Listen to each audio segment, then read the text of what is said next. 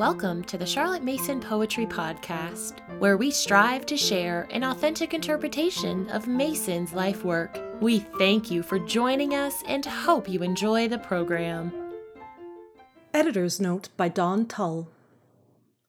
At the 31st Annual Conference of the PNEU, Captain Benjamin Dooley Parkin was asked to state in general a few of the basic principles and objectives of geographical teaching, and in particular, the methods adopted by the Parents Union School to carry them out. Parkin was the headmaster of the Stonehouse Council School in Gloucester, and he provided a comprehensive look not only at geography, but at all the related subjects in the PNEU programs.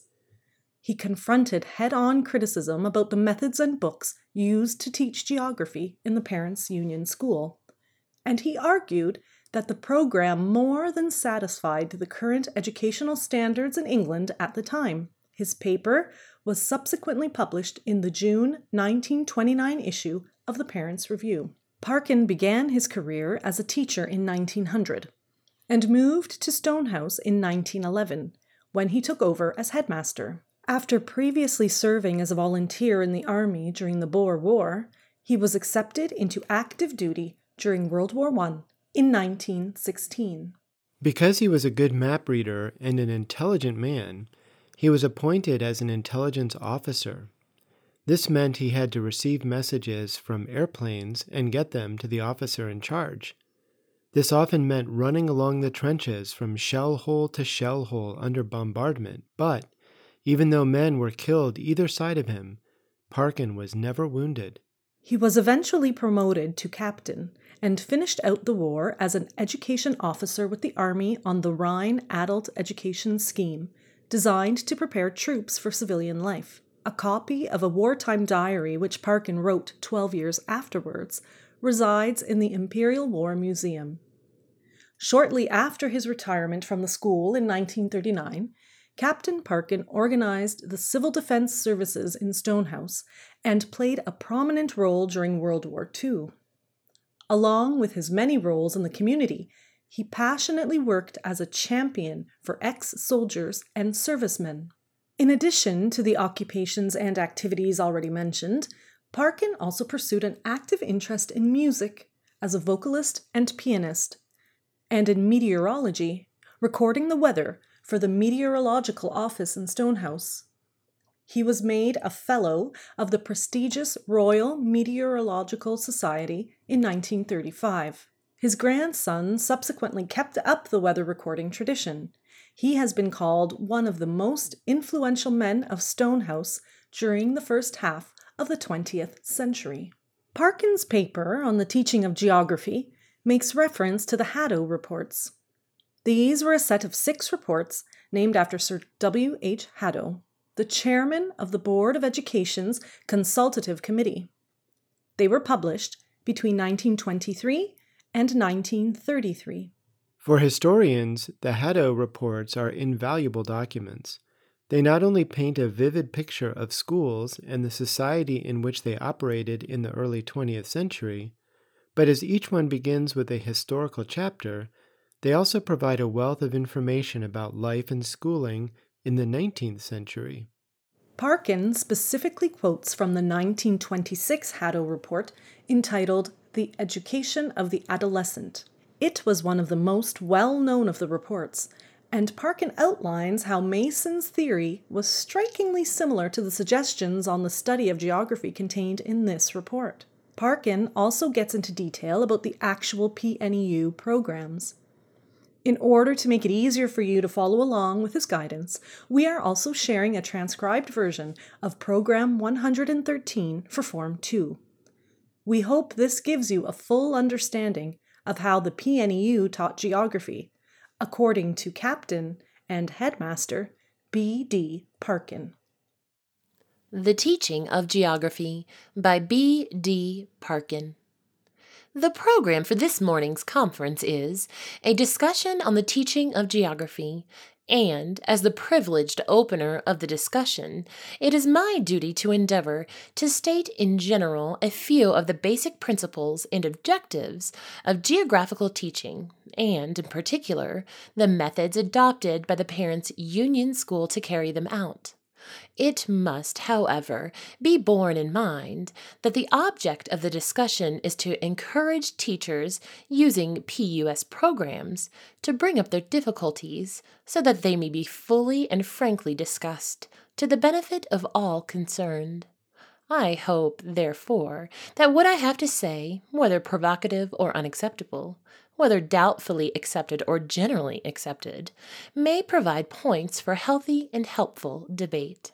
With this in view, I'm going to throw out this challenge: that the geography in the Parents Union School satisfies all the requirements of modern geographical theory and of the Board of Education in elementary schools, and that if all the syllabuses, geographical and related, be fully explored and honestly and loyally completed, the geography teaching will be as full and modern, as scientific and descriptive, as utilitarian and educative, as interesting and natural as if it were based on the board's suggestions or on the principles contained in the recent Haddo Report.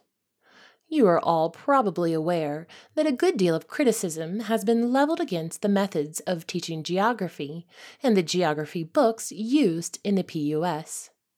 And here I ought to interject the remark by way of explanation to those in the conference who are not teachers in elementary schools, that the background of my remarks is the elementary school. This morning I want to meet criticism by proving the truth of my challenging statement. We will first of all deal with the broad underlying principles of geographical teaching, for example, the theory on which schemes are built. Then we will discuss schemes. The Haddo Report says, however useful geographical information may be, its value must rest on its use as an instrument of education, for example, as a means of developing the growing interests of the pupils. The main objective in good geographical teaching is to develop an attitude of mind and a mode of thought characteristic of the subject. The board suggestions says, it provides frequent opportunities for encouraging a child to reflect upon his immediate surroundings, for stimulating thought and imagination about the world in which he lives, and so helps him to realize how, as civilization advances, communities come to depend upon one another for the necessaries and comforts of life. Now, let us examine the principles as enunciated by the founder of this union. She said, "Geography is, to my mind, a subject of high educational value. Its peculiar value lies in its fitness to nourish the mind with ideas, and to furnish the imagination with pictures. The child's geography lesson should furnish just the sort of information which grown-up people care to possess." You will see there is a very close parallel between Miss Mason's ideals of 30 years ago and the aims of geography teaching today. Leaving the foundations, let us proceed to build the theory. And for this purpose, we cannot do better than take the Haddo Report as the plan. Here it is. The course in senior schools will presuppose a certain minimum of preliminary study during the age period from 7 to 11. It is reasonable to assume that under average conditions, the average child by the age of 11 will have acquired 1. Some simple notions by direct observations of the sun, wind, and weather, and of the seasons. 2. Simple ideas, again from direct observation, of actual scenery or of suitable photographs, of the principal features composing landscapes, and of their representation on maps. 3. Some knowledge of the prominent physical features of the British Isles, of 2 or 3 outstanding features of our climate, and of the major industries, together with a few of their principal centers. 4. Some simple ideas, mainly from descriptions and pictures, of the shape of the earth, of the distribution of land and water, and of the clearly defined climatic areas, such as the Arctic regions, the desert areas, the steppe lands, the forest belts, including the wet tropical land, The general character of the work should be descriptive. That is the minimum in the plan. Does the PNEU geography allow the average child of 11 to acquire that minimum? Let Miss Mason herself speak. The children should be taught to observe the position of the sun in the heavens from hour to hour, and by his position to tell the time of day. The child gets his rudimentary notions of geography as he gets his first notions of natural science in those very important long hours out of doors. Let these talks and walks cover all the home scenery and interests you are acquainted with, so that, by and by, when he looks at the map of England, he finds a score of familiar names which suggest landscapes to him. The woody, flowery islets of the Thames, the smooth Sussex downs, the York or Devon moors, and always give him a rough sketch map of the route you took in a given journey. Geography, geology, the course of the sun, the behavior of the clouds, weather signs, all that the open has to offer are made use of in outdoor walks. Supposing that between the child's 6th and his 9th year, half a dozen well-chosen standard books of travel have been read with him, he has gained distinct ideas of the contours, the productions, and the manners of the people of every great region of the world. English children should have such a familiar and intimate knowledge of the geography of their own country as would make a railway journey a delight, and make the landscape, industries, and associations of the country familiar concepts to the children. Children should be familiar with the map of the world before the geography of any division of the earth's surface is studied in detail, and perhaps the period from 8 to 10 is a good time in which to lay this foundation for geographical knowledge. And lastly, let the pupil be at home with any single region.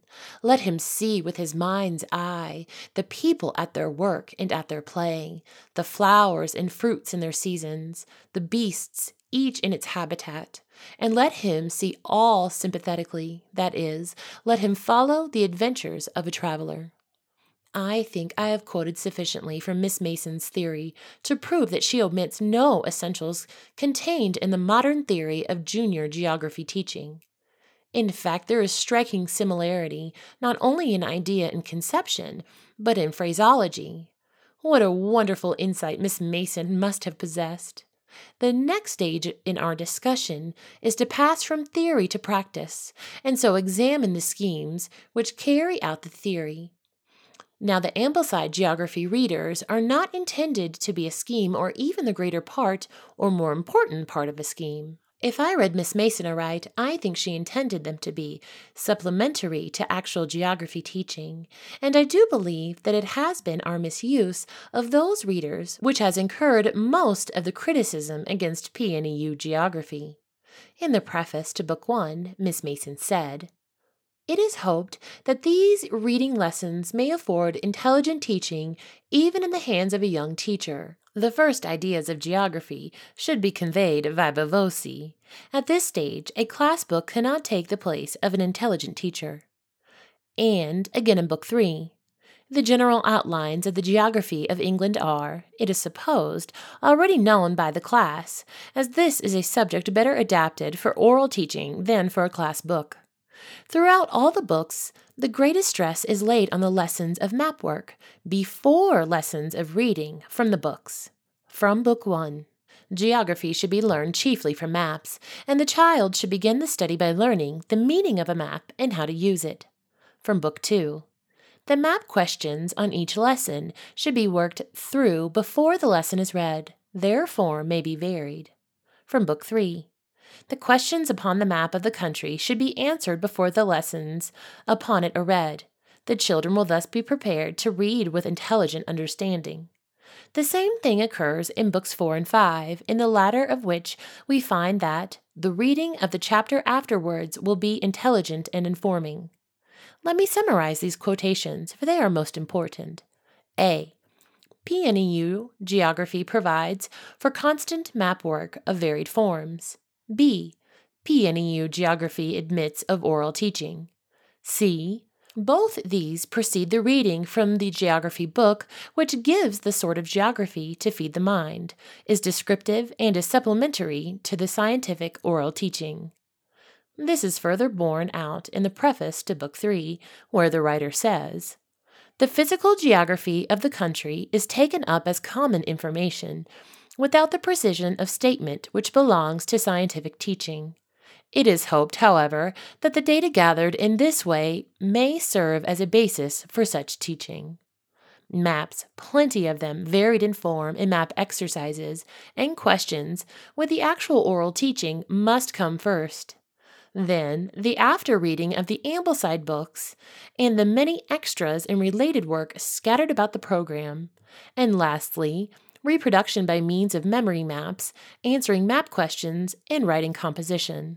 The programs of PNEU Geography are conceived to provide a very wide and very full range. Their true balance is not realized until the whole PNEU program of all subjects is taken. You cannot pronounce judgment on PNEU Geography by simply investigating the syllabus placed under the title of Geography. It is impossible in the time I have at my disposal to do more than illustrate from the work of one form. Take last term's Form 2B Geography, the related subjects first, and finally the work under Geography. Firstly, the nature observations and nature notebooks lessons provided the possibility of some simple astronomy observations. And what more beautiful skies could we have had than those of this term? Children have been fascinated in watching the comparative movements of Venus, Jupiter, Mars, and the Moon, and in observing the increase and decrease of their brilliance.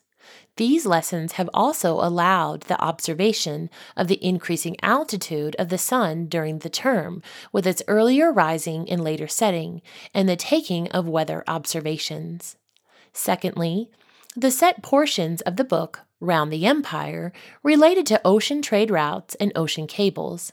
There was plenty of scope here for world maps, and children learned a very fair amount of world geography on the one hand, and the importance of the British Empire on the other. Thirdly, the Nature Notebook, Madam How and Lady Why, was just some delightful physical geography. The work of water and ice and the molding of scenery, told in a delightful way and made interesting to children. It gave much scope for generalizations from local geography and appropriately coincided with the temporary return of the Ice Age. Fourthly, the English and French history with the book With Clive in India gave the opportunity to know something of the geography of India, Canada, the United States, and France. R.B. Westmacott has a happy sentence. Thus geography and history join hands, and from the union emerges a living story of the lives, the struggles, and aspirations of a nation. This was so in all these 4 countries. Fifthly, Scott's Red Gauntlet increased our knowledge of the geography of the Solway Firth district, its tides and sands. Sixthly, under the title Work, the syllabus says, Cardboard modeling. Make 4 models. It is always possible in the handwork lesson to make something in wood or clay or cardboard or paper to aid the geography lessons. I have a few with me. A cardboard model to record wind and weather. B, a woodwork model to show and record altitude of sun. C, a cardboard and plasticine model of the southeast corner of England, useful for last term's geography. D, a cardboard and plasticine model of Gloucestershire. E, a plaster of Paris model of Gloucestershire. Having glanced at related subjects, let us now turn to the subject itself. Form 2B Geography. There is a 10 minutes exercise on the map of the world every week. That is most wide.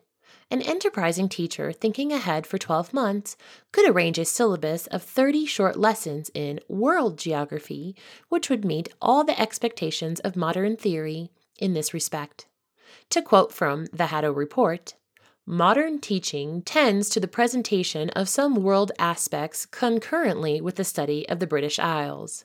Again, we have known something about foreign places noticed in the current newspapers. plenty of latitude for varied treatment. Personally, I had a sort of miniature pillar box in the classroom in which children during the week placed cuttings from newspapers. Half an hour on Thursday afternoons was devoted to clearing the pillar box. The time was not sufficient. The most important cuttings were placed in a portfolio for future reference, and the most appropriate pictures, maps, and diagrams were placed on the walls of the classroom. And, of course, there was a map of the world. Pictures of typical English scenery from the Daily Telegraph illustrated some of the geography lessons, as did also the Empire Marketing Board's posters. Finally, we come to the Ambleside Book 3, which last term dealt with the southeastern corner of England. As a teacher's reference book for the map work in oral teaching, I would recommend Mackkinder's Britain and British Seas. Lord Avebury's Scenery of England is also very helpful.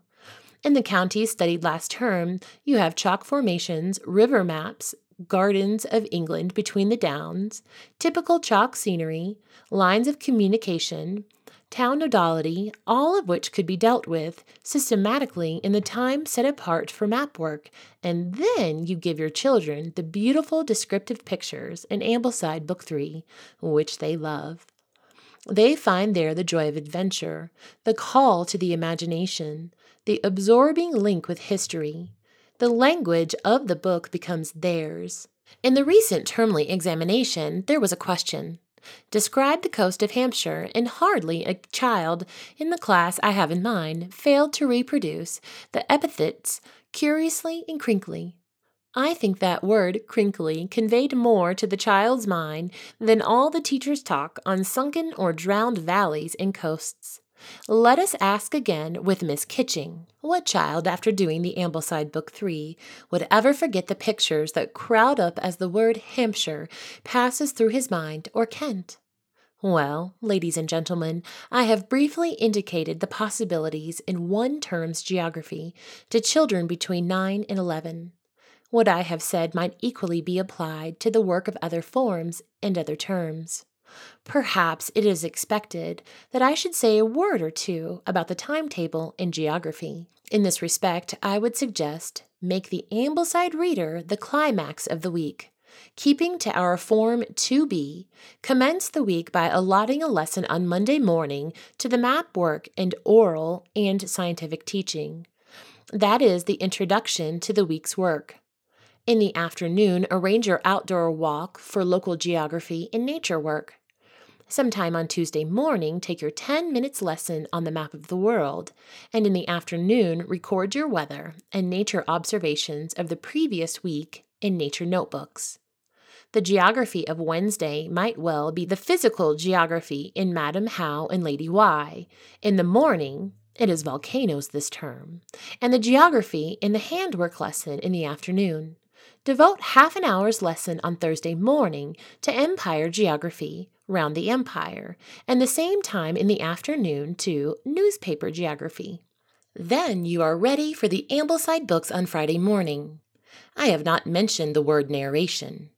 It is a fundamental and must not be omitted whenever it is possible to use it in one of its several forms. To round off the whole week's work in geography, I would suggest that some written work be given on Friday afternoon. Now I see that the time allotted to me has more than passed away, but my openings of the discussion would not be complete without giving some indication of some of the maps which might be used on the one hand to supplement the atlas work of the children, and on the other to illustrate the teaching of the outlines of geography before reading the Ambleside books. Maps for Form 2. A. World map for newspaper geography. B. World map for ocean geography. Example, the volcano line of Madam How. C. World map, ocean trade routes. D. Home geography, local map. E. North England, physical and railways. F. North England, rainfall. G. North England, the Lake District. H. North England, the factory towns. Maps for Form 3. K. Alpine passes and communications. I. Italy, physical, and communications. In conclusion, I hope the discussion will be vigorous and helpful, and that anyone with difficulties will not fail to bring them up. There are plenty of people present who are both capable and desirous of answering them. Some discussion followed on maps and their object, and the amount of time to be spent upon them. The general opinion was that rough sketch maps were most desirable, and stress was laid upon the value of the 10 minutes Map of the World lessons every week. If you have enjoyed this episode, please leave us a rating or a review on iTunes. Thank you for listening to the Charlotte Mason Poetry Podcast. We hope you enjoyed the program.